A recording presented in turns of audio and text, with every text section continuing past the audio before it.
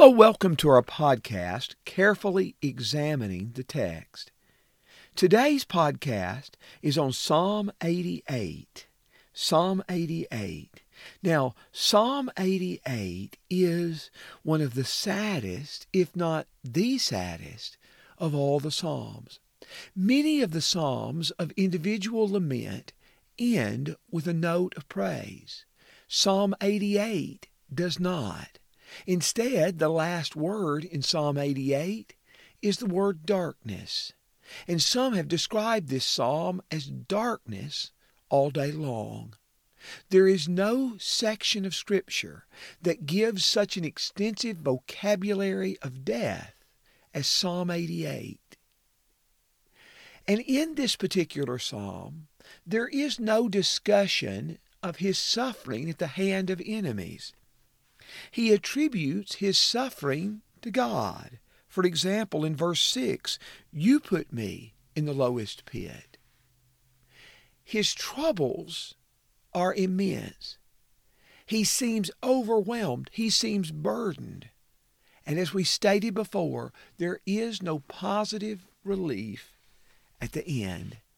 But I want you to listen to the psalm, Psalm 88, a psalm of the sons of Korah, for the choir director according to Mahalath, Lenath, a maskil of Heman the Ezrahite. O Lord, the God of my salvation, I have cried out by day and in the night before you. Let my prayer come before you. Incline your ear to my cry. For my soul has had enough troubles, and my life has drawn near to Sheol. I am reckoned among those who go down to the pit.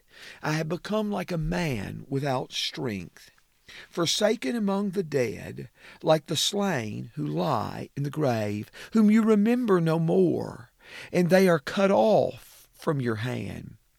You have put me in the lowest pit, in the dark places, in the depths. Your wrath has rested upon me, and you have afflicted me with all your waves. You have removed my acquaintances far from me. You have made me an object of loathing to them. I am shut up and cannot go out. My eye has wasted away because of affliction. I have called upon you every day, O Lord. I have spread out my hands to you. Will you perform wonders for the dead? Will the departed spirits rise and praise you, Selah? Will your loving kindness be declared in the grave, your faithfulness in Abaddon? Will your wonders be made known in the darkness, and your righteousness in the land of forgetfulness? But I, O Lord, have cried out to you for help, and in the morning my prayer comes before you. O Lord, why do you reject my soul? Why do you hide your face from me? I was afflicted and about to die from my youth on. I suffer your terrors. I am overcome. Your burning anger has passed over me. Your sorrows have destroyed me. They have surrounded me like water all day long. They have encompassed me altogether. You have removed lover and friend far from me. My acquaintances are in the darkness. Some have divided Psalm 88 into three sections. The first section being verse 1 to verse 9a, we could say. The second section being from 9b to verse 12. And the third section from verse 13 till the end in verse 18. Now you might ask, why those divisions of the psalm? Because in that division, it allows us to begin each section with a pouring out of the psalmist's heart to God. In verse 1 again, O Lord, the God of my salvation, I have cried out by day and in the night before you. And then in verse 2, let my prayer come before you. Incline your ear to my cry. In verse 9b, I have called upon you every day, O Lord. I have spread out my hands to you. In verse 13, the same thing. But I, O Lord, have cried out to you for help. In the morning, my prayer comes before you. Each of these sections begins with a cry, with a prayer, with new petitions to God, begging God's relief, begging God's distress, help from distress. And in the psalm, he talks about his desperate dilemma and how near death is. We stated that this psalm uses an extensive vocabulary for death. Let's notice a few terms. In verse 3, you have the term Sheol. In verse 4, there's a reference to the pit. In verse 6, there's a reference to the lowest pit. There's a reference in verse 5 to the dead and the grave. In verse 6, there's a reference to the depths. In verse 11, a reference to the grave and Abaddon. And in verse 12, a reference to the darkness. But over and over, there is this extensive mention of death. For he has lived his whole life as one who was sick and near death. In verse 15, I was afflicted and about to die from my youth on. From his earliest days, from his earliest experiences, he has been afflicted. He has been troubled. He has experienced adversity, and he has been near death. And there is hardly a sign of relief in this particular psalm. Sometimes it's hard to pick out definite phrases to camp on because there's such a strong emphasis on how desperate his dilemma is. But the text tells us that in this passage, that in verse 7, you have afflicted me with all your waves. It is as if he is recovering from being assaulted by one wave of problems only to be hit by another. I think of Job in Job 1, verses 13 through 19, where Job has 4 messengers and warn him of a disaster, or tell him of a disaster of which they were the only survivor. He lost all his livestock, all his wealth, and he lost all his children.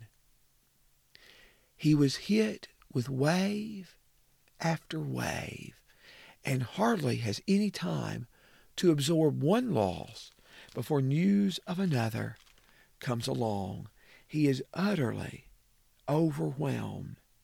That is the same type of thing that the writer of Psalm 88 experiences. We stated earlier that he mentions no enemies. He confesses no sin. He mentions no enemies.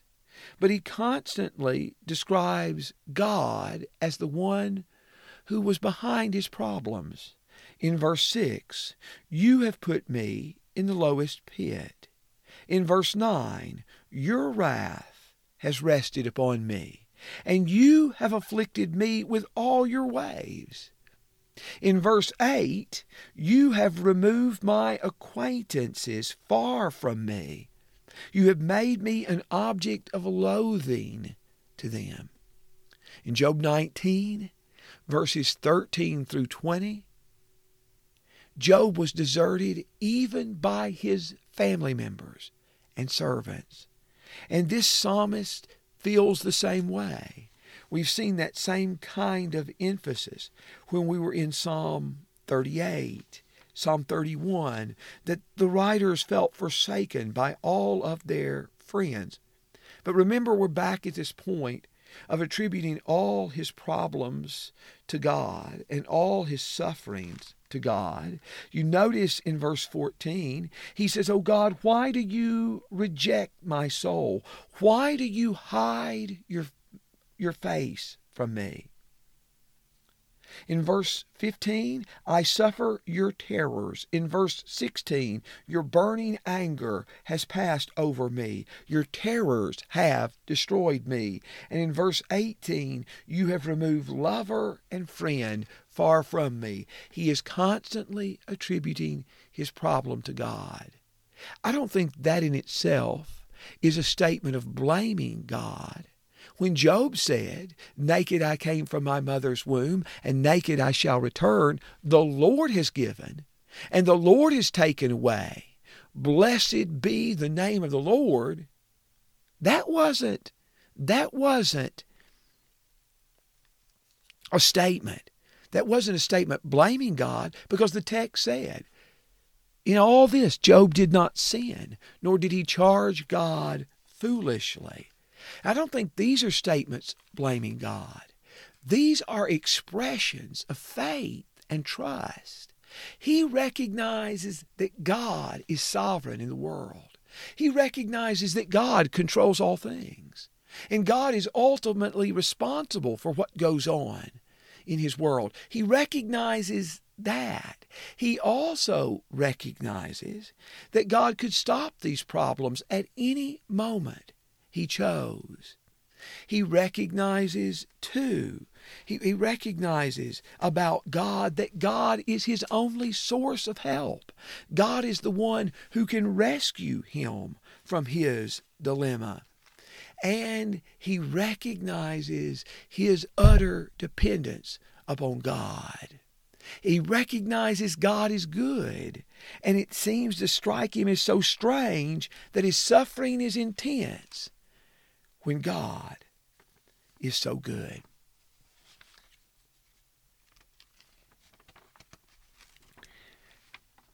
I didn't deal with Psalm 88 as extensively as I would like. But let me make 3 points about this psalm. First of all, several writers point out that one of the messages of the psalm is that unrelieved suffering may be our lot. We have seen that most psalms of individual lament ended on a note of praise or thanksgiving. Psalm 13 is an example. Psalm 22 is an example. But most of these psalms of individual lament end on a note of praise. But this one doesn't. This one doesn't. One that reminds us to be thankful for every good day, every good experience, every moment of rejoicing that we have. We need to be thankful for that and give him praise. But we do understand that not all of life's stories have happy endings. Not all of life's stories have happy endings. It may be that unrelieved suffering is the lot of some. And if you are listening, and that is your circumstance, may the Lord bless you. And may the Lord hold on to you as you walk through the valley of the shadow of death, whether figuratively or literally. But I'll tell you something else about Psalm 88. It also shows us that in spite of all his difficulties, he does not quit praying. We saw those references to prayer in verses 1 and 2, in verse 9, and in verse 13. He doesn't quit praying in spite of all the difficulties that he faces. He continues to cry out, and he even addresses God in verse 1 as the Lord, the God of my salvation. The question was asked by the Satan in Job 1, verse 9. Does Job fear you for nothing? You take away these things he has, and he will curse you, and you will die. That's what the Satan said about Job. But Job maintained his faith in spite of the fact that he lost all and then finally loses his health and his respect in the community as well. In spite of all of that, Job doesn't deny God, but he serves God. This writer, in spite of all his calamity and all his troubles and all his difficulties, keeps looking to God. He keeps looking to God. Will we fear God even when all is taken away? May the Lord help us. In Luke 18, verses 1 through 8, Jesus told a parable about some who, encouraging others to continue to pray and not give up, to continue to pray and not faint. An unjust judge, a powerful man with no character, was approached by a widow, the epitome of helplessness and dependence in the ancient world. And this judge has this widow crying to him, and ultimately he answers her cry. And the statement is, if this unjust judge granted this petition of this helpless woman, how much more will God listen to our cries? But when the Son of Man comes, will he find faith on earth? Will we keep crying out to him? Will we keep praying? Will we keep seeking his face when all seems to be lost? Now, some may wonder, how does Psalm 88 play into the belief of resurrection from the dead? You couldn't prove it. You couldn't prove a resurrection just by Psalm 88, certainly. But in a few weeks, Lord willing, we will be at Psalm 91. And I sometimes wonder, in reading the book of Psalms, did the writer of Psalm 88 ever meet the writer of Psalm 91? Because while Psalm 88 looks like darkness all day long, Psalm 91 is light all day long. It is light all day long. I think the kind of suffering described in Psalm 88 leads us to a deeper biblical context where we see that this life is not final, that there is an eternity where God will answer the difficulties, the struggles, the unanswered prayers of this life. And many of these words of Psalm 88 in some way describe Jesus. Now, I know Psalm 88 is not quoted in the New Testament and specifically applied to Jesus. But think of how many of these ideas describe the life of Christ. For example, he says, I have had enough troubles in Psalm 88, verse 3. And Jesus was full of troubles in Mark 14, verses 33 and 34. In verse 5, the Bible talks about those who are cut off from your hand, those who are cut off from your hand. In Isaiah 53, verse 8, as the Bible talks about the one who was wounded for our transgressions and bruised for our iniquities, it says that he was cut off from the land of the living. This psalmist in Psalm 88 experienced abandonment by his friends. When Christ was arrested, all his disciples forsook him and fled. Mark 14 and verse 50. And then in verses 51 and 52 of Mark 14, the Bible emphasizes that even a young man, the strongest of men, when he was grabbed by the garment, leaves his garment and leaves Jesus alone. His only companion in verse 18 seemed to be darkness. And as Jesus hung upon the cross, there was darkness from the third hour, from the 6th hour to the 9th hour. The resurrection of Jesus, though, changes our view of Psalm 88. Let me illustrate. We didn't discuss verses 10 through 12 as extensively as we should. But if you look back at verses 10 through 12, will you perform wonders for the dead? Will the departed spirits rise and praise you? Selah. All of those questions in verses 10 through 12 seem to anticipate the answer no. No. Will you perform wonders for the dead? Will your loving kindness be declared in the grave? Will your faithfulness in Abaddon? Will you make known these in the darkness? All those could be answered no. But through the resurrection of Jesus, they are answered yes. Jesus makes it so that those who have passed through this life and those who have departed this world may behold his wonders, may experience his loving kindness, that they may be blessed by his faithfulness. So much more could be said about this sad psalm.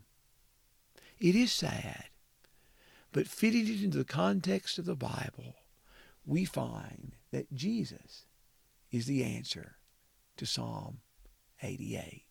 Thank you, and God bless.